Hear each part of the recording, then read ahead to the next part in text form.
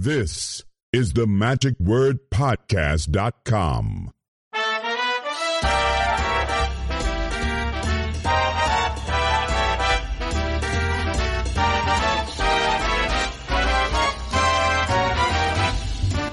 Hello, this is Scott Wells for the magicwordpodcast.com. Well, I've said it before, but now it is official. Happy New Year. We are into the new year of 2024 and going full speed ahead with this exciting episode we've got with Daniel Garcia. I know you're going to just love it. This is a great way to kick off the new year with just a lot of content we plan on bringing to you, aside from attending conventions, but also with just chatting with a lot of magicians that I know you will love hearing and learning from as we go into this new year. This past couple of weeks, we've been running a contest for a copy of the Watch Steel video and DVD by Charles Bach and Chappie Brazil. And we have drawn a winner whose name will be announced on the backside of this podcast. So stay tuned after this episode is over to listen to see who the winner was. Also, as we go into this new year, we actually wrapped up the obituaries from this past year. If you'll go to themagicwordpodcast.com, there you will be able to see the list of those who have passed this past year, and it is quite tragic when you stop to look at the sheer number of people who are friends in our industry who have passed. It's almost double the amount that we had from 2022, and many of these people have been heard here on the Magic Word Podcast, and I'm so thankful to have had that time together to have kept their words and their voices out there, so it's in cyberspace for all to listen to for so many years into the future. And I'm glad again that you have helped support this podcast over the past years in order to keep it going and to allow us to put these kinds of episodes out there for posterity and for historical purposes. That was not really my intent when I got going with this podcast back in 2011. My intent was just to have some fun and talk with some friends. And one thing kind of led to another, and here we are now. And again, I'm so thankful for all the people who have participated in so many ways, those who have spoken on the podcast individually for a full episode, those who I have spoken with on just brief conversations when we were at Magic conventions, also those who have financially supported us with their pledges and their donations, and also for the rest of the world who is just listening from week to week or even just occasionally dropping in and out. And for those who have helped share this podcast by telling other people about the Magic Word Podcast and helping us to grow. One way of doing that certainly would be for you to go to iTunes or whatever platform you use and giving us a 5-star rating with some sort of nice comments. If you could share your feelings and what you think about the podcast. If it's something less than 5 stars, then if you'll talk with someone else who will rate it 5 stars, ask them to rate it because that really helps our podcast to grow. Well, this week, again, I mentioned Daniel Garcia is going to be our guest, and this is just phenomenal. Daniel and I have been friends, golly, since he was in high school. I remember in Houston, Texas, back in the 1980s or something when he was in high school, and he had developed a lot of really great ideas at the time, and just seeing his career skyrocket. And today he is a consultant to the Magic Stars, and so when I say skyrocket, he is up in that celestial heaven of stars who share their magic with us, like David Blaine, like Dynamo, like Cyril Takayami, like David Copperfield, like so many of the top names who you can name, and others who are maybe not as well known. I know that he is someone who is kind of considered a secret weapon for some people, and he's always working on different projects, not only consulting for others, but then also for himself that he releases from time to time. And I just think he's one of the most creative guys I've ever met. And I just like being in his sphere of friends whenever I'm around with him, just to talk about ideas and kick around ideas. When I was working at the Magic Castle one time, he watched my show before I took it to L.A., and he suggested a couple of things which helped me immeasurably. So I want to publicly thank him for his ideas and suggestions for improving my show. And those were small things that really were large things, which I still keep today and think about those ideas that he shared with me. Anyhow, I don't want to get off more on a tangent. I'm going to let you listen to what he has to say. There are a lot of really good things he talks about, some advice, some tips, suggestions, some stories as well. And he just is a wealth of knowledge and a great friend. And I appreciate you guys, again, tuning in and listening to this week's episode, because I know you're going to enjoy it. This conversation was recorded while we were at the TRICS convention. That's the TRICS convention. That's the Tri-Cs, or Carolina Close-Up Convention, that was held this past fall. And I had intended just to pull Danny over for a little while to chat, as I normally do during a convention, just to get a little content and background from different performers and also the dealers and everybody else at a convention. But as we started talking, I kind of felt like as long as he was giving me some time and attention, we ought to make this into a more substantive type of an episode, which developed into what you're about to hear this week. Please welcome our guest this week, Mr. Daniel Garcia, here on The Magic Word.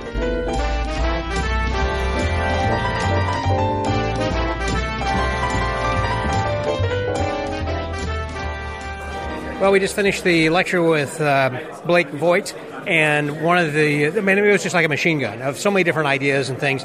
And he's going to be, as we were talking about earlier, this afternoon, I believe, on the Insights panel discussion. And one of the people he's going to be talking with then also is with me right now, and who is one of the performers and lecturers, my friend and yours, Danny Garcia. Hey, Danny. What's happening, dude? So glad to see you. And this is the first time you've probably been at TRICS, isn't it? This will be the second, but I think the first time I was here was, 2015, okay. 16, something like that, yeah. Several years ago. Yeah, definitely. Yeah, because I was talking to Scott Robinson. He said this is like the 14th year, I think. Yeah, man, it's getting so big. It's amazing. It is. So Blake was talking about consulting for different people, but you've been pretty much related to and tied at the hip, it seems like, with David Blaine. Have you ever consulted with other people, or has David let you go out and do things, or are you kind of like his guy? No, a ton. Yeah, a whole bunch of people, actually. Yeah. Okay. Yeah, pretty much, you name it, Dynamo, Cyril, Rune Klon, Copperfield, Piff.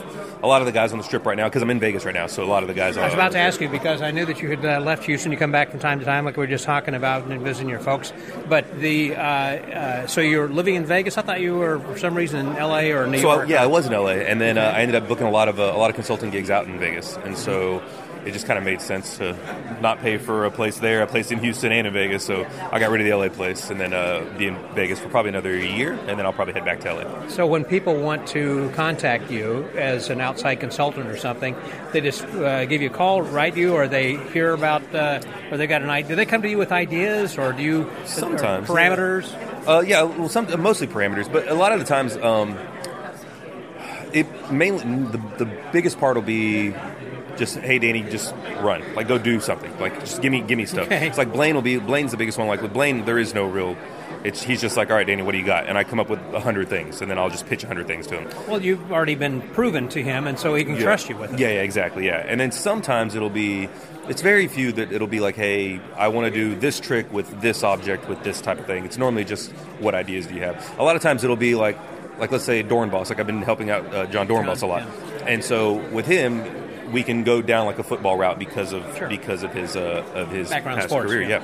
And so that's kind of easy because I can be like, or he'll call and he'll be like, hey man, I love a jar of pennies. What can we do with a jar of pennies? So he'll give me like an interesting object. Okay. And so a lot of times people will do that, but other times I find that easier, I would think, because then you kind of know what to work with. Yeah, exactly. Yeah, it definitely. We just listened to Blake talk, and the thing that Blake and I will be talking again tomorrow about is the parameters, like he was just mentioning. Narrowing it down. And you narrow it down. It just becomes so easy to just be like, oh, well, I have to come up with something with this. So, or it'll start with like a joke, a line.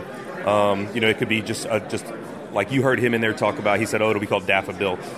Yeah. Knowing Blake, he probably came up with that word first. and then reverse engineered what the trick would be. You know what I mean? Sure, yeah. sure. So that'll happen a lot also. How often do you have people come to you and say, Danny, I've got this idea I think that David might be interested in, thinking, David doesn't know me and I'm not really a creator, but something comes up and they run it by you. Does that happen from time to time? Yeah, it happens a lot, actually. Really? Mainly it'll be emails or like Instagram or like things like I'll get messages like, hey, here's an idea for David, here's an idea for David, here's an idea for David, which is great. I mean, it's tricky with David because David is his own. He's pretty specific. Very specific. So a lot of times it'll be, I've got this card trick for David, but I'm like, it's just not something David would do. You know what I mean? Mm-hmm. But I don't want to say no, like right off the bat. So it'll be like, all right. So you throw things at him and say, hey, look, this guy sent me something. I'm sure you screen things out. I'll screen it, but what I'll do is I'll be like, okay, well, what's something that like an example would be like, I know David's not going to do something where a girl kisses him on the cheek. You know what I mean? Yeah. Like it's just something that he's just not. I can't see that happening. Yeah, it's not his style. And also, it starts opening up a logistic nightmare. You know what I mean? It's just like, all right, well, now do I have to get a consent form for him? Do I have to get this?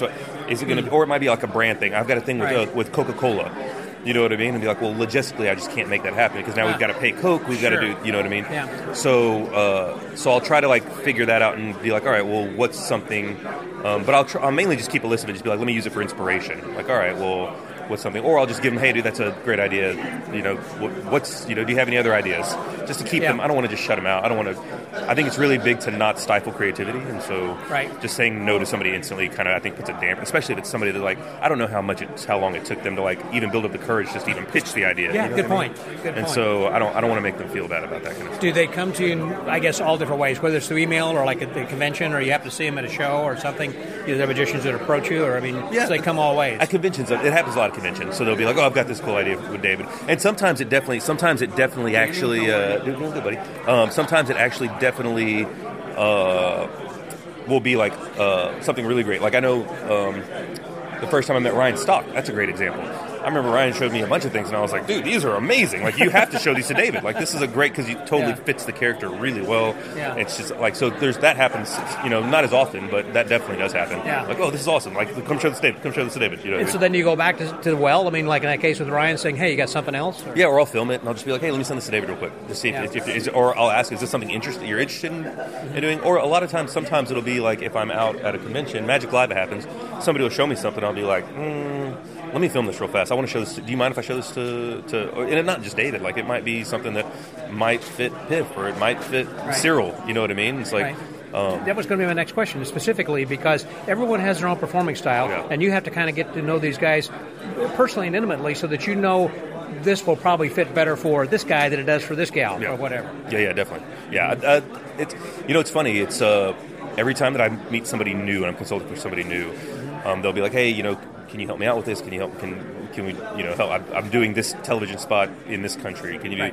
I'm like, yeah, definitely. Get there, and the very first thing is like, let's go to lunch.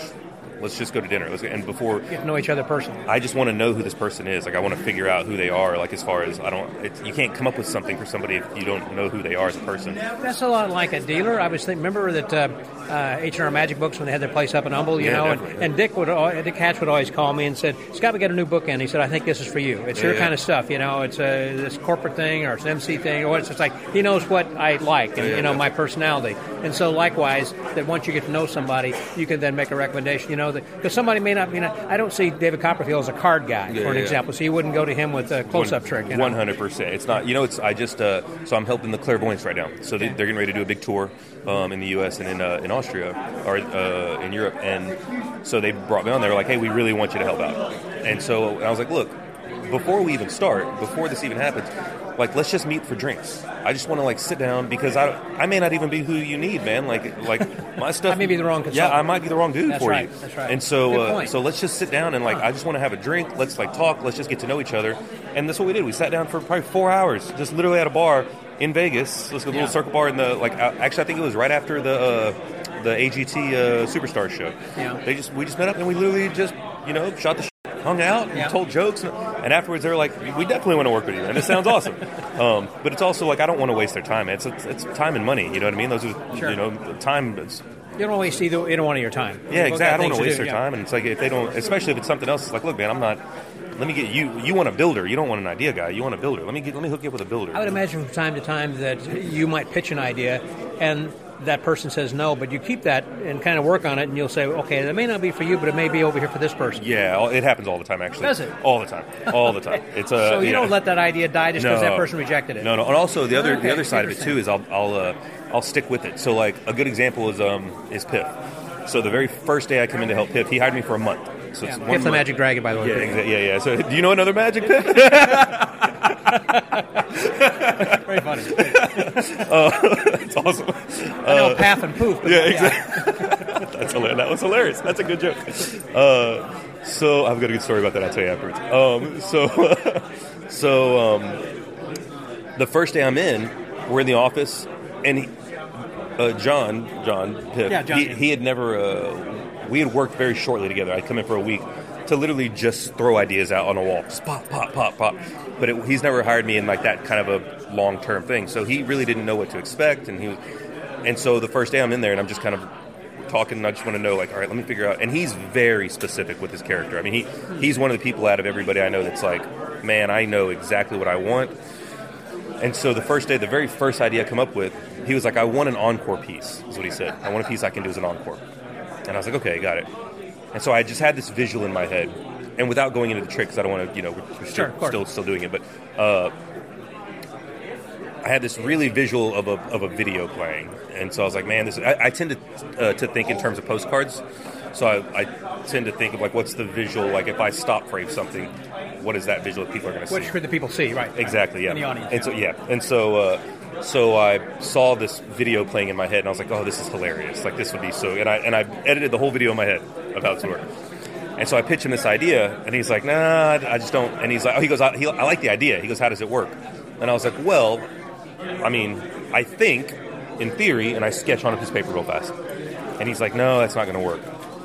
And so, but the way I roll with the punches. You mean it's not going to work for me, or he didn't think the method was going to work. Gotcha. But that happens a lot, and that happens a lot with a lot of different. They're not going to work, but they don't like. I realized very quickly they don't see what I see in my head. I have to kind of Neo it, Matrix that thing. And so, I wish you would have gotten that visual. He was like Neo. Keanu Reeves, he's bending backwards and dodging bullets. It's funny.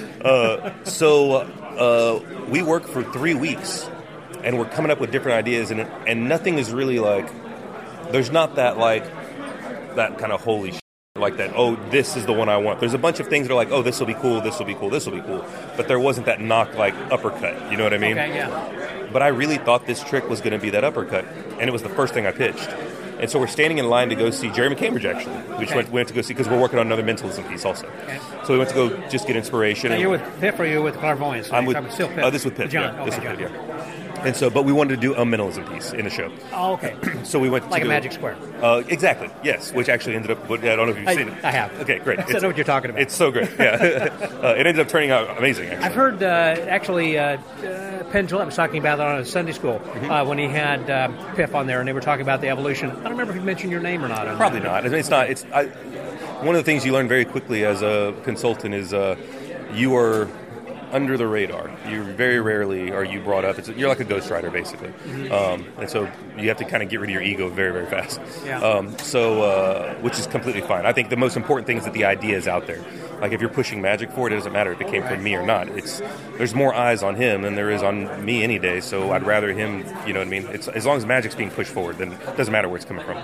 Not everybody feels that way. It's kind of like they want to be in the limelight, particularly magicians who are performers. Yeah. I mean, you're both a performer and a creator, but you really kind of take I wouldn't say a back seat, but you kind of take the unrecognizable seat. You'd rather be buried in the credits. Yeah, I would rather. I mean, I just want magic to move forward. Yeah, like exactly. That. Yeah. So we're standing in line for McCambridge's show, and I turned to Piff, and I'm just like in my head because he's talking about a different trick, and I turned and I went, "Hey, I'm just going to build the thing. I'm just going to build it." The thing that I had, that idea, I said, I know it's going to work. Even though he didn't think it would work. I said, I know it's going to work. And I was like, and no offense to you, Ro, but Like, I'm just going to do it. And Jade turns and goes, thank you, Danny. Will you just let, she goes, will you just let Danny do what he does? And John goes, okay, go ahead. And I was ready to just put my own money into it because I knew it was going to work. And so sure enough, within a day, I had a prototype, a very, very rough prototype. Within a week, it worked. It fooled him. Yeah. So I showed, he knew what the method was because I sketched it the very first time and I did it. He goes, how did you do that? How did that work?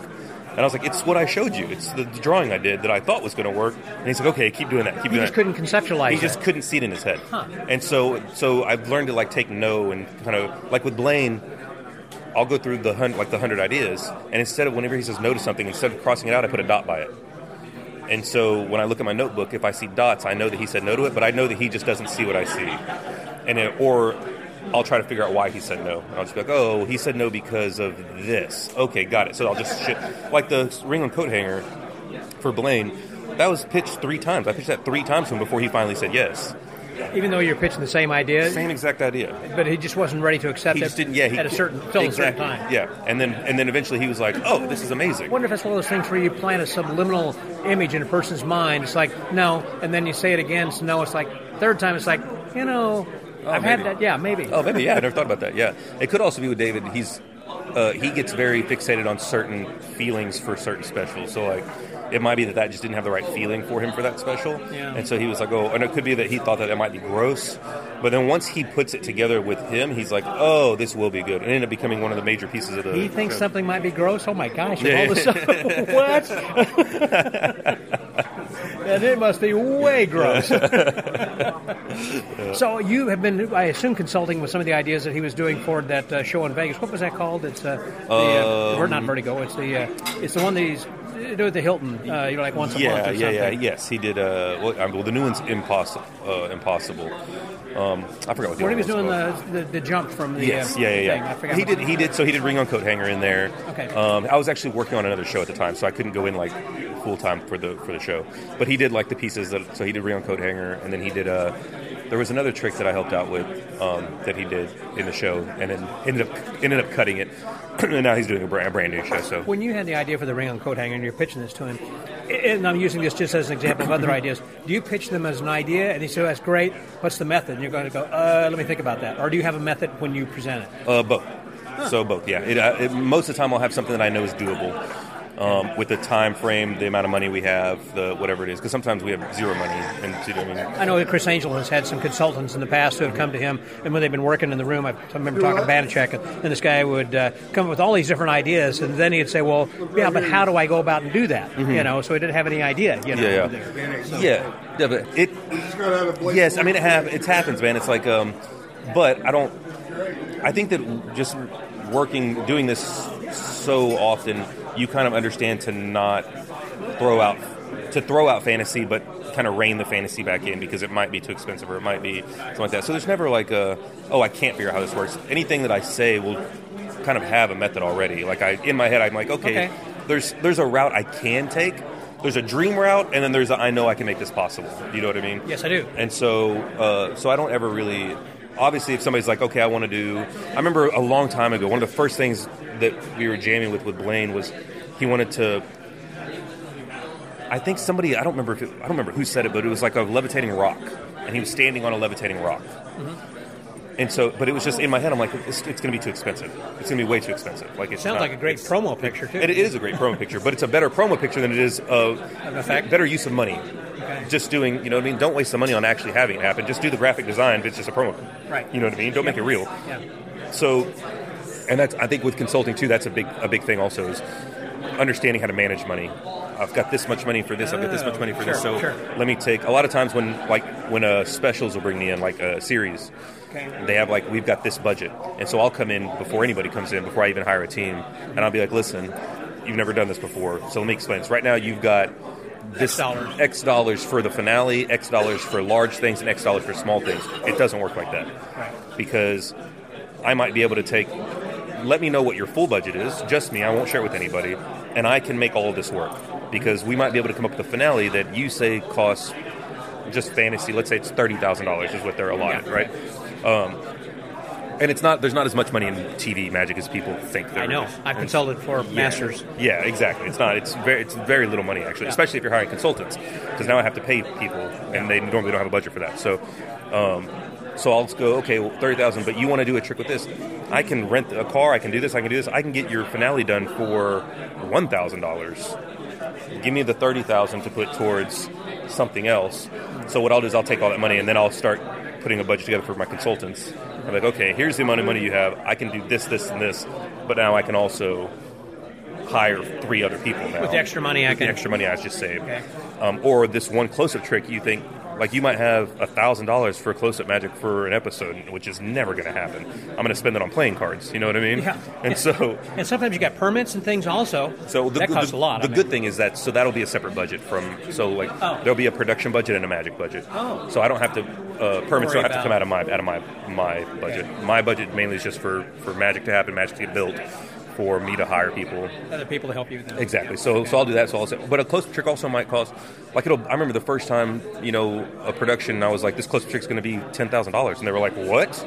It's close-up trick. What are you talking about? And I'm like, well, let me explain this to you. Like, let me take this tabletop off so you can see the electronics inside. And they're like, oh my God, I didn't know that existed. You're like, yeah, but you want to do this trick? Yeah. So it ranges. But there's always a way. There's always a way to do something.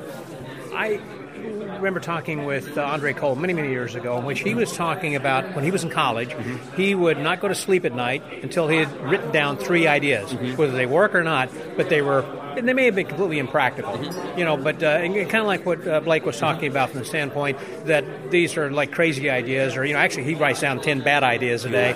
These were not bad ideas. They were good ideas, but he said whether the technology existed at the time or not, or maybe it's the future, maybe it'll never exist, but here are some ideas, which you can later then go back to, let's say like that one where a head is decapitated and moves from this table over to another table or something. He said that was one of the things I wrote down in college and then later was able to put together, or a bed of spikes or whatever like that. Do you have a method, Danny, in which you actually will write down or think of some ideas on a regular basis, or are you so busy that you don't have time to actually set aside a few minutes a day to do that? I always you make time. There are time. That's great advice. Make time. We are in charge of our time, bro. So it's the one thing that we have complete control over is our time, and it's the most valuable thing that we have. So how long have you been doing that? Since high school. Yeah, I always make time. I think it's. To say that you don't have time to pull out your phone and write a note is to say you don't have time is to say you don't want to, I think. That's what I think. And so... Say you don't have time to say you don't want to, because it's exactly right. I don't want to do that. Yeah, exactly. It's not... You always have... We have time right now. I've got 30 seconds from right now for me to not go over there, to not look on Instagram, to not I've got 30 seconds to write something down. But the two... I don't know why I just got so passionate about that. No, I can see that. But... so the 2 different things that I tend to do, Blake and I talk about this a lot, actually. And so we both end our lecture the same way. We're doing a little jam session with the audience. But the 2 things that I do are, the first one is, instead of doing the bad ideas, that's Blake's kind of route. Yeah. Mine is first thing in the morning, and so. While you're still laying in bed, you have like a little note literally sheet. The very first thing in the morning. So as soon as you open your eyes. Yeah. And it takes about a week to kind of get into it. You got a pad of paper right next to the bed? Yep, literally right next to you. And you turn over and you write down 3 ideas and then turn the page and don't look at them. Oh. And then the next morning, roll over. Are these ideas that may have been coming in your dream, or just or things that's like, I've got to force myself right now to come up with an idea? So it starts off with the forcing, because you're not used to. It's very easy for you to get up and the first thing blogging. is to grab your phone. Yeah. Look what time it is. Yeah. You know what I mean? Yeah. Look at the news. Of course I do. So that's what I do. Yeah, exactly. Yeah. That's what 99% of people do, right? Yeah. So the first part's forcing. So you have to get up, force yourself to turn and just write down. The crazy thing is the reason it's the first thing in the morning and the reason you turn the page is because you're still in that weird dream kind of morning twilight stage. Yeah. So the majority of the time by lunch you forgot what you wrote. You don't even remember what you put on the pad. So what you do is or what I did, I haven't done this in almost a year probably, is write down 3 ideas, turn the page, write down 3 ideas, turn the page, write down, and then I fill up whatever my time is. So let's say I'm going to do that for a month. So after my month, I close the book, and now I start over. But this time I do it at lunch. So this time I'll wait, and at like, lunchtime, I'll sit down, I'll open the notebook, and then I'll read the 3 ideas first, and I'll write down what I thought, like what is inspired by those 3 ideas underneath that. So I'm like, oh, this is interesting. Well, what was that? Oh, what if I do this and this and this? And I'm kind of free writing what's coming to my head from reading my own ideas. Yeah. And then I turn the page and don't look at that again. And then I do that until my month is filled up again, right? So now I've got that. And then at the very end, now I go through whenever I want, and I just go through my notebook just at my own time without my time constraint. So like, oh, let me look through my notebook. And I but only do 1 page at a time. And then I read what my 3 ideas were, what I analyze that, and then I analyze both those together. But by the end of a month, you've got nothing but gold. You were literally sitting on gold of just because you now might be able to connect this, and now your brain has now put these like pieces together, and you can go, oh wait, there was an idea over here that had to do with eggshells, and my first idea over here had to do with the chop cup, and so you're like, well, let me do this and let me do this and let me put it, and so now it just becomes this kind of like little Bible of like. Just nuggets of because like, there are subliminal things that you have put down that you kind of forget about exactly, as well until 100%. A few weeks or months later. It's nothing but inspiration. It's all it is, just inspiration. And then the other thing is my notepad on my phone. Like I use my notepad religiously. Like all the time. Literally, just going. I know they can't see it on the podcast. You show me right now just the notes over here. So. Line for motivation with a trick. As a magician, it's my job to make people think what they're seeing is real. Literally, it's just something that like will just pop in my head. And it'll be like random things. I realize that loves is lo ves in Spanish, which means you see it. So I was like, oh, there's something kind of interesting there. What if I do something with the word? Yeah, with just a word. So again, read it again. Like I don't see it just random. Like it's all just really weird. I mean, if I go and then so Blake and I will play a game, Treasure Hunter. A book in the style of a journal about a boy named Hunter that finds hidden treasures mixed between Harry Potter, National Treasure, and Goonies. Solve clues in the book, find hidden maps. So it's just random, like, double coincidence. An idea for a trick. Deck of cards. And then I type out. So we'll go through, Blake and I'll sit down one day, and like we'll just go like, hey, man, let's go to a bar. Yeah. I mean, the library. Let's go to the library. Let's go sit down in the bar. And we'll sit down and literally we'll order a drink. And then we'll play this game where we go through our notebooks and we'll scroll and we'll go, boom. And then I'll say an idea. And then we'll just riff on what the idea was. Then he'll go, boom, here's an idea. And we'll just start riffing on what the idea is. I think what the brilliant thing is that I'm taking away from this is that it's not, okay, I got, like, when you develop pressure, okay, I got an idea with a balloon and a deck of cards, a phone or something, But so it's not things. These are concepts, and they're ideas that do not require a prop. It's something in the mind. Could be anything, yeah. Anything. Yeah, anything at all. I think that it's like, yes, I believe in constraint and pressure, like the way Blake was talking about, and how to have parameters and all that stuff. But also, I think that it's very important to just put stuff out. Just like literally, there's a really good book. I think it was Aha, is what the book was called. It's a book on creativity. Who was it? I can't remember the author's name. I have to look up the author. It's a hard book to find. Okay.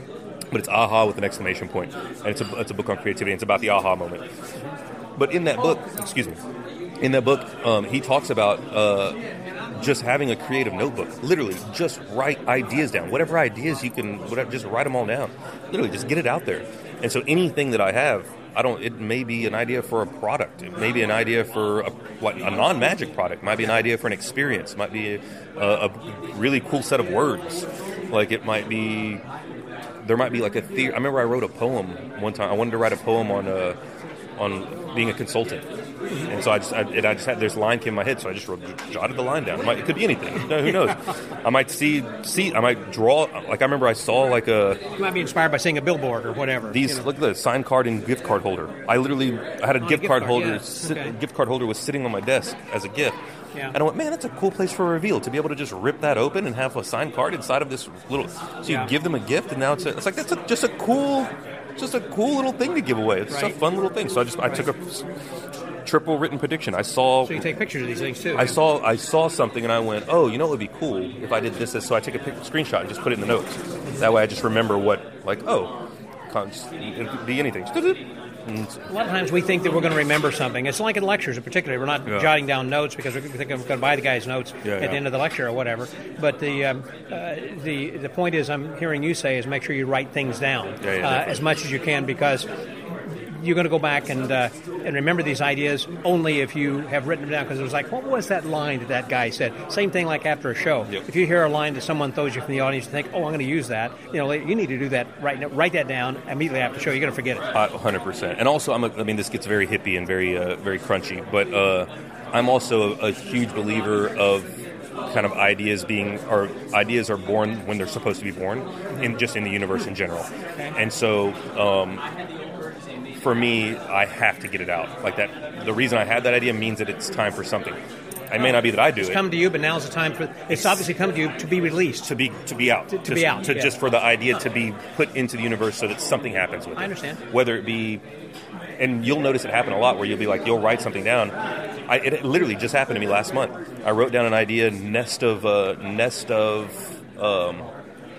bicycle card boxes. Okay. I just had an idea just in my head. An idea popped in my head. I was like, man, it'd be great to have a bicycle card box, pull out a smaller bicycle card box and a smaller box, until you got down to a mini bicycle card box and there's signed cards folded inside. Yeah. Literally a month later, I'm walking to Magic Shop and there's a product. I swear to you. And I literally call Alex and I was like, yo. I was like, I told you. And he's like, and yeah. Alex said, I know, I put that out. Yeah, exactly. You told me about it. Yeah. And so, but it's like, I just think that there's times when it's happened enough to where I'm just like, oh, the idea is just meant to be somewhere now. Somebody's supposed to have this idea. So I just put it out. Just get it out. Get it out of my head. Just get it out of my head. So I think that right there is the key, is get it out of my head. That if you don't get it out of your head, it's going to kind of stay there. Yeah. And by doing that allows you to move on to the next thing. I remember years ago that Simon Lovell was saying, I had a lot of articles written. He said, you should publish these things in some sort of an anthology or something. He said, these were your babies, let them grow. Get rid of them, you have another baby. More and more and more. It just increase the size of your family. And I think that's important, and it made a lot of sense to me that as you're saying, when you have an idea, to put that out as quick as you can. Not for fear that someone else is going to perhaps be thinking, because it could be like a 100-monkey kind of concept, because another monkey, a million miles away is coming up with the same idea. Let's put mine out, real quickly, because he may be deciding whether or not to put it out. You put yours out first, Yeah, definitely. Yeah, I've never been like, I guess this goes back to, I don't care if my name's tied to it. And so as long as I just want the idea out of my head. I just want to make space for new stuff to just continue. Exactly. I just want it to be out of my head. So so I guess that's where my notebook is like, as opposed to me having to put this on a market or to go so it came from me. I can just get it out of my space. That space is becoming smaller and smaller over time. Well, I remember that was something I think that Conan Doyle had written about Sherlock Holmes, about how that he only has so much room in his attic, and he can't absorb anything else unless something goes out. Yeah. In order to put that out, then that does make room for great. something else. Yeah, that's great. Yeah. Yes, I agree with that. So how many things do you think overall since, as I recall, the first thing you did was, of course, Torn Restored card back in Houston many years ago. Since then, how many things would you say, or do you estimate, or do you have an idea that you commercially are available? Commercially? Commercially. I don't mean like consulting. I'm talking about like things you put out, like, with the dollar. I'm bad on names of tricks, but, with the seal moves, I mean the... Fraud. Fraud, yes. fraud, or... How many things have I done like that? Yeah. Oh, man, I don't know. It's a lot. I mean, dozens, right? Yeah, I mean, I think I had a list Hundreds? at one point. Over 100? I don't know if it's 100, but it's like... because my big thing was DVDs at the time, so... And obviously now that's not, a lucrative market. So, but at the time it was... Everything's download. Everything's a download now, and people want gimmicks now. People want toys to play with again. Yeah, man, I don't know, because I did the Garcia projects all had like 10 tricks on them. Fraud, Torn, Greed, Torn 2. Yeah. The second set of Garcia projects, Ultra Gaff deck that had 3 volumes. Altoid thing, what was that? The Mint Box. Mint Box came out. And then I have stuff at my lectures that I sell that I don't sell online or anywhere else. I just sell at lectures. Like that card index? That'll be coming out next year, actually. That was an awesome thing. Thanks, man. Thank you so much, bro. Thank you. I remember so much. that was from Pebblepalooza. Yeah. A year or so ago, and you said, this is just for us guys right now. Yeah. But I'm going to put it out, and I wonder, okay, cool. That's so crazy that you remember that. I still haven't released it. When was that? That was pre-COVID, yeah? Yeah. Jesus. Yeah, I mean, I found a video recently of my build change that I'll do in the lecture tomorrow. Mm-hmm. It's like a half and half build change. And I found a video, and it was from 2012. And I was like, Alex, do you realize this was over 10 years old? He was like, wait, what? I was like, yeah, 10 years ago is when this build changed. The way time changes. It's crazy, man. Yeah, we mentioned Alex a couple times. Alex Rangel is like almost like a blood brother of yours. Yes, very much so. Yeah, 100%. And he consults also. He often sits in with you, I guess, with David Blaine? Yeah, definitely. Alex is what I call the catalyst. He's kind of what Blake was talking about. He's the dude that will throw out he doesn't care if they're bad, or he will continuously throw out ideas. Just what about this? What about that? What about this? What about that? And you need that. That is he's a smart dude, and he's a very handy. Yeah, he's a very handy builder. But everybody on the team I think has a role. Not everybody's like the same cookie cutter. I mean, they're all different. Of course not. Yeah, definitely. It's like building a cake, man. You're not, if you have all eggs, your cake's going to be so.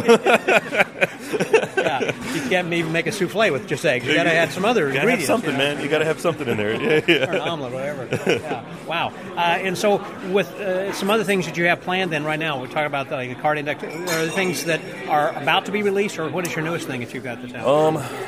The card. I think the next 3 things, not that this is solid, but in my head right now, I think this next year I'm going to be kind of I'm getting a little burnt out on TV consulting right now. It's very tiring. Why so? Because of the hours? It's just exhausting. Your brain is like constantly on. And then, without shooting myself in the foot here, television production tends to be a little more mean, I guess. It's not really my speed. It's not as relaxed. It's very cutthroat. You got a lot of people, first of all, that are in the studio that they're paying for. Yes. You know, the director, and the cameraman, the light guys, and sound, and everybody. Yeah. And so every moment that you're doing something while you're trying to get the thread tied, they're cooling their heels, and somebody's paying their bills. Very much so. Very much so. There's a lot of pressure on you. And there's not you realize very quickly that most production companies and networks don't understand how to do magic. So that's true. It's a very, well, how come this isn't built? And you're like, look, dude, you just asked me to come up with a miracle in 24 hours. Yeah. This hasn't even been tested on people, so you're paying. They're used to do like a prop just coming in and wheeling in. They're used to an art department. They're used to somebody coming in and painting something and being like, there you are. Of course you built this. That's what I paid you to do. And so they don't really understand magic. So that's where it kind of gets hard. But so because of that, I think this year it's going to be more of a me year. So it's like, let me go ahead and do more lectures and do more convention, stuff that I was doing before, that I've kind of stepped away because I've been so busy. Do you see live productions like that you have done with David similar to the television production from the standpoint that No, not at all. Okay. Not at all. Yeah, live so you don't have a problem with continuing on with consulting for that? No, and I love consulting, and it's my bread and butter. But I don't. Like I said, I think it's important to have me time. And there's ideas that I think I'm ready to kind of, like the index. The index thing was something that, I mean, you saw, from almost conception, you know what I mean, to now where I'm like, oh. So I think that's kind of that'll be the next. I mean, I've started looking at manufacturers and materials and what's the best. You know me, I want everything to be chef's kiss. You know what I mean? Yeah, exactly. To a fault, actually. A little OCD on something. I know. So that'll be out. My card to wallet, I think, will be coming out next year. How does that differ from a regular card wallet? I can't say. That's the problem, because it's like it'll ruin everything. I know. Okay, I understand. But it is going to be radically different, or is it just the next generation? 1,000% different than anything. Okay. Literally, I can say that with full confidence. Okay, it's just that's the effect, card to wallet, but it's completely different. 100% different. Okay. Yeah. Gotcha. It's not. I'll do it in the show. I'm doing it in the show tonight. Okay. So it's but it's a completely different take on. I understand. Again, that's another thing as far as the secrecy of a lot of things that you do and help on television. I'm sure that you have signed some sort of NDA, with David, and whenever you're consulting for somebody saying this is exclusive just for you, and I'm not going to be talking about not just the method, but I won't be talking about the effect even until actually it comes out. Yeah, sometimes a lot of times it's kind of loose. They don't really care, but sometimes it is very like hush hush. I mean, if you're talking about, for an example, like the big talk right now is about David Copperfield's going to make the moon disappear. Yeah. So, okay, there's the effect, and so he's trying to get that talk going then right now. Yeah. So, but unless it's something like that, typically you won't say, okay, well, David's show is going to feature the Ring on, hanger or something. Yeah, no, yeah, exactly. Yeah, it'll be. I tend to just not talk in general. Just like, hey, whatever, man. Let me go do my thing. Yeah, you really do take a back seat. Yeah. Real quiet about this. Yeah, stuff. Exactly. Yeah. So what's David going to do next? I don't know. Let's find out. He hasn't even told me. I'm sure that's true. And so with that, I'm sure that's one of the reasons that people want to employ you and love you, because they know that you can keep a secret, I guess. Yeah, I'm just not going to tell. I mean, it happened. It happened with Copperfield. Good example. So he brought me in and was like, hey, so I'm doing this moon thing. What's X, Y, and Z? And I was like, cool. Yeah. But I didn't sign anything. I wasn't like, I'm not going to talk about it. It's like, I don't. Sure. There's no point in me talking about it. That's just bad for everybody. There are probably only a handful of guys like you who are consultants, like Blake Voigt. And who else would you say is in that Rico De La Vega. Oh, of course, yeah, Yep. Rico. I mean, Marcus Eddy is great as well. I haven't seen Marcus in a while. I know he just helped 50 Cent on his tour, doing like a costume change with him on his tour, which is awesome. So yeah, I mean, there's Jesse Feinberg. I mean, you name it. There's a bunch of guys. I don't want to start naming names. No, and then somebody's going to be like, Danny, why Danny, you didn't mention me? I've come in to help you 3 times. You know, I work with Brent a lot. Brent's here right now. I work with Brent Braun a lot, and he's amazing. Man. He's one of my favorite people. Like, we work so well together. We helped Dustin Tavella with AGT, who ended up winning AGT. So we created all the magic for Dustin. One of the best experiences that I think I've literally ever had. Really? Why was that? What made that different? He is just so... Both of them. Dustin doesn't get enough credit in the Magic community because he's not in the Magic community. He's really not. You know, I talked to him at Magic Live, and we were about to have a conversation. He said, I want to talk to you about some stuff and put it on the podcast, but I didn't get to do that. He's amazing. He is extremely talented. He's one of the nicest human beings you'll ever meet. Very respectful. But, I mean, he's very smart, and I think that just because of the way he looks, actually, which is sad. Yeah, he's kind of got this Vanilla Ice white rapper exactly, kind of look. Yeah, and I think that people just kind of... Turned off, maybe? Yeah, I think so. And it's like, man, I really wish but he won AGT. Exactly, and for a good reason, man. Like, it wasn't just a sad story. No, it was all really happening, real time. Like, it was crazy. And then working with Brent. Brent's just one of the smartest human beings, literally, in the world, man. Well, I know that Brent works with a lot of people. In fact, he has that kind of on his business card, call me, basically, I'm here to consult for you. If you are wanting to be on AGT, I can help you move on up. 100%, yeah. And it's true. He's a smart dude, man. He's one of my favorite people to work with. What's the other guy that he works with, Walter, or something? He came to the TAOM, and he was lecturing with another friend of his. Oh, he's here today, isn't he? He's here with him today. Andy, yeah. What's Andy's last name? I can't remember. But Andy is like a co-consultant, I guess. He kind of leans on him a lot, too, to help. Yeah, Brent's amazing, man. Like, you really... I guess he's like your Alex, in a way, maybe? I think so, yeah, maybe. Yeah, I just met him at TOM for the first time, and we've been talking here. Super sweet guy. Yeah. Brent I've worked with numerous times. But Brent's one of the guys that, like, I'll just call, or he'll call me and just be like, hey, I've got this idea. Actually, he called me for Ben Jackson. Oh, yeah. So Ben was helping him. You consulted with Ben a little bit? No, He's got some great stuff. He's great. Man, that's what I heard. Yeah. So Ben called Brent to help out with a thing for Fool Us. And Brent called me, and Brent was like, here's this idea. What would you do? And I was like, I think I would do this, actually. He's like, cool. But it's like he's a phone call. That's another guy that's just like a good phone call to bounce ideas. Blake, Alex, those are my two kind of go-tos. So you talk to them like once or twice a week? Oh, yeah. Easily, yeah. Okay. Alex I talk to pretty much every day. Every day. Blake probably once a week, yeah. Well, Alex still living in Houston. I mean, he's just, talk about a low-key guy. I mean, he's still running his vape shop. He's doing great, man. He's doing a little bit of everything. Yeah, he's being a family man. Exactly, family man. He's doing what you got to do to get by. Yeah, man. They came out and visited me, and he asked his daughter, he said, what do you want for your birthday? And she's like, I don't know. He's like, all right, think about it. And the next day, he's like, what do you want? She goes, I want to go see Uncle Danny.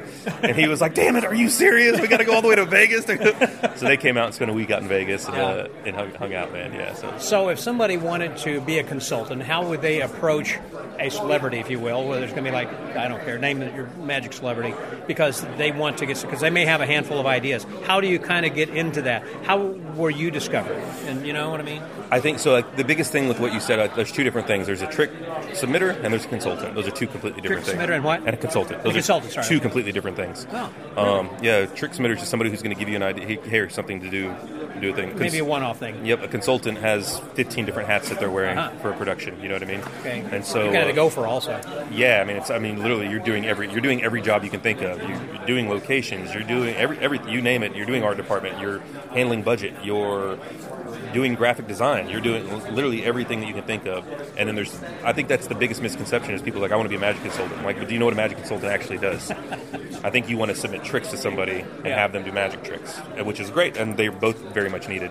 I would say the biggest thing is to start off by just submitting tricks. It's not, just go do good work, man. Like how do you submit tricks for people? It's kind of like writing to the president. How is the president going to open your letter? I think the biggest thing, somebody asked me this before, and for me the biggest thing is just go do good magic. They don't find out about it? Yeah, I mean, I didn't approach Blaine. Like, I was literally standing in a dealer's room, and Blaine came up to me and goes, "You're Danny Garcia." And I went, "You're David Blaine. How's it going, dude?" And I gave him a hug. And he goes, "Have we met before?" And I went, "No." That's literally what happened, yeah. And so, but from that's what started spawning. Like with Dynamo, Dynamo was sleeping was going to sleep under a set of stairs before he was Dynamo at a Las Vegas Magic Invitational. And I was like, oh, he was like, oh, my name's Steven. I was like, hey, how's it going? And he showed, I'm 21 years old at the time. He was 21, I think, also. Yeah. And he was like, oh, and I was like, I can get a cot, dude. I have a room here at this hotel. You can sleep on the floor. Roll out. But that one thing, and me showing him magic, 5 years later, he was like, hey, I was doing a tour in the UK, and he was like, I've got a manager. Can you talk about this show? That turned into a thing. Cyril, I ended up having dinner with him and Blaine on the same time that I met Blaine is the same time I met Cyril. And then, Takayama, Yep. And so they both were like, hey, come meet us at this bar to have a drink. And we sat down, and then I just started showing them ideas and started talking about ideas, and they got into a bidding war of who I was going to consult for. So it wasn't, so it was just you like just got to sit between saying, okay, I want more. It actually ended with David going, I have more money. And Cyril goes, fair enough. I'll take whatever ideas are left over. Yeah. So I think it's just do good work. Don't worry about putting in front of people first. Just worry about putting out good work, man. So being creative and being original, that's what I'm kind of hearing, is that anybody can do Jeff Hobson's trick, but only one person can be Jeff Hobson or Matt King or whomever, because you don't want to be a wannabe. Yeah. You need to be creative, and so that was what you have been known for, and that's what you were doing by coming up with these different ideas, and people then got to know you because of that. Yeah, just go do. It's like, I guess the same thing would be like, I can't. Let's say you play guitar, but you're not going to go up to John Mayer and be like, hey, can I write music for you? Yeah. Like, how do you... That's kind of my point. How do you do that? So John Mayer has to come to you. Yeah, just go do good stuff. Like, as long as you do good stuff, eventually people are going to notice. What's that old line? Be so good you can't be ignored or something? It's like an old quote. Yeah. Just do that, man. Just go be good. Like, go do good stuff. Eventually, if you do good stuff, you put good stuff out in the universe, it'll come back to you. Yeah. I think. Yeah, that's true. Yeah, whenever I was... the consultant I mentioned earlier about Master of Illusion, I was there, and the fellow who was supposed to be doing it, something came up personally, and he had to leave, and Gabe Blackstone said, well, who would you recommend? He said, well, it just so happens that Scott Wells happened to be in town. Awesome. Said, if I was going to recommend somebody, it'd be him. So, and so that's how that I kind of got to do it. So the point is, if you are so good that people are going to recognize you for your experience, then that's what you need to do, is just go out there and do it, and eventually they will find you. It's kind of like, if you have a goal of being famous or making money, you may not ever achieve either. I agree. That just comes as a result of doing the work. Yes, that's a byproduct of you just doing good stuff, man. Eventually all that stuff will start falling in your lap, and literally it'll start being handed to you. Which the good thing about Magic, man, is that like there's so much magic on television that's coming out that like people need ideas. You know what I mean? It's a grinder. They need ideas. I thought about that so many years ago when the first special with Doug Henning, when he was doing a zigzag. I thought, and the world saw the zigzag for the first time on network TV, and it's kind of like, what have you got for me today? So it's like, that was yesterday, and that was a great idea. So what have you got now? Yep. You have to, it's just a machine. Yeah, man. It's just a shark. It keeps moving, and you got to come up with new ideas all the time that's bigger and better than whatever yesterday's idea was. Definitely. What have you got for me today? Is what they're asking. I guess that's the hardest. That's the pressure, right? The pressure is that's like, what can I do that's better than the last thing I just did? What can I do that's better than the last thing? How do you do that? I was talking with Pat Hazel one time, and he was working for Jerry Seinfeld, because what had happened was he said that when they were shooting the show live, and they wouldn't get the laughter that they expected, so he would then go to Pat and say, how can I make these lines funnier and whatever? And I said to Pat, that's got to be the easiest job in the world, because they've already kind of written the lines. He said, no, it's the hardest job in the world, because you have to not only be funnier than the funniest person in there, but the aggregate of all the funniness of people who have already thrown out these other lines. Yeah. He said, so I had to take the first 3 jokes that I thought were hilarious and throw them out because they probably thought of it, and then go beyond that. Yeah. So for creating magic, that's something I would imagine you have to push yourself then also. Yeah, 100%, man. And you know what? Shamefully, my ego gets in the way also. Like, I want it to be... Of course, like I say, kind of like... I want the reputation to continue to move forward, and so it's like, that's where my ego does step in the way, and I need to learn how to kind of let that go, where I'm like, man, I need this to be better than it. It has to be better than the last thing I did. This has to be better. AGT, that's where it gets really hard. AGT is very difficult, and the reason is because they know just enough magic to be dangerous. Yeah. AGT does. Oh, I mean the judges. Yep. They know, and also production. They know just enough to be like... Critical? Well, just go, well, why don't you just do this? I'm like, but you're not a magician. You don't understand why I'm doing, it's really funny. One of the producers told me during this last season, they're like, magicians are always worried about, I have to say this. But he was saying it as like, how come you just can't do what we're saying? Why do you have to say? And in my head, I just smiled. I didn't say anything to him, but I was just like, oh, you just don't get it. Like you really, I do have to say that, because if I don't say that, this trick's not going to work. It's not. Those words are very specific, but they don't. Or they might also cover some move or whatever. Yep, they don't understand. Like they don't think like they don't think in a psychological kind of aspect. They just think about production. And so, like, they don't understand, like, no, but I do have to do this because I need this for all this to work. They can't wrap their head around that. So they're just dangerous enough to kind of be like, oh, but they're difficult because you have to be like with Dustin, you come up with a trick and it gets an amazing reaction. You're like, well, this next trick has to be better than that other trick. It has to. Yeah, because every time they say, you got to step it up. I like that. And then production's on your head. Well, how do we make this bigger? How do we make this bigger? And sometimes we'll go backwards. With Dornbos, it happens a lot where they're like, we want it to be bigger. We want it to be bigger. How do we make this bigger? How do we make it? And he'd be like, dude, what do I do? I'm like... Same thing with Matt Franco. They kept saying, make these card tricks bigger. Yep. But you can also make something feel bigger. That's the part that they don't understand. You can make it feel bigger, but it's not... Well, isn't that what medalists do for the most part? 100%. I mean, it creates an illusion in the minds of the audience that are sitting there, which makes it bigger because everyone can, quote, see it in their mind. 100%. Mentalism is one of the best things, especially for television, man, if you want to make something feel massive, because it's like you get this kind of ripple. I mean, it's like you know it more than I do. You get this kind of ripple effect with the audience. The idea, the birth, the idea of going that ripple effect. It's great. Right. Yeah, definitely. Man. But again, I think AGT would be a very difficult thing to try to write or to consult for. I remember the story about Kevin James many years ago, like, I don't know, season 3 or something, in which he had advanced. And then, remember, he had come out with that idea with the animated hand, the severed hand or whatever. And they wanted him to do that. And he said, no, that's kind of commercially available. I got another idea. Yeah. And by contract, he had to do it. And he didn't make it to the next level. It's because of that. So what's funny is he doesn't have to do it. That's the thing. So this is how come television starts getting kind of difficult. You don't have to do anything. You are your own person. And it's funny. So Simon is actually really, really great about this. Simon told Dornbos at one point, he was like, Dornbos didn't listen to the producers. He's like, I do not want to do that. That's not what I'm doing. I want to do this. And at the end of the day, it's you're the one that's on television. It is your call. That's right. It is 100% your call. They'll make you feel like you don't have a choice, but you 100% have a choice. You can say no. You can go, nope, I'm doing this. This is what I'm doing. No, but we really want... Sorry, I'm not... So by contract, they are... There is no contract of you have to do what we tell you. I misunderstood that, I guess. Yeah, no. There is a... They'll give you a suggestion of what's best. They'll strongly suggest. Exactly, yeah. And they'll make you feel like you don't have a choice. But you 100% have a choice. Okay. Yeah, you can definitely... but the same thing, and Simon told Dornbos, he was like, don't you ever let anybody that works for me tell you how to do your job. And I thought that was amazing. That he turned it around on Simon? Yeah. Wow. Simon turned it around. Simon literally turned his back to his whole production. Yeah. Do not let these people tell you how to be you. Yeah. Like you do. That's what we want. Is exactly. We want you. Yeah. We don't want them. We want they understand television and theater and how to make something feel bigger. But at the end of the day, they want you to do you. Yeah. And so I thought that was one of the most amazing things. This has been a wonderful conversation. I thank you for your time very much. And thank you. So since my podcast is called The Magic Word, what would be your philosophy of life? A lot of things you talked about over here, but what's important every day? It could be different from what you had yesterday, but what do you think? Do everything with love and authenticity. That's kind of reigns above everything for me. Do everything with love and authenticity. Danny, you're a great buddy. Thanks very much. Thanks, dude. Same, man. Same, buddy. Appreciate the time. So with the Magic Word Podcast. That was Danny Garcia. Scotty out.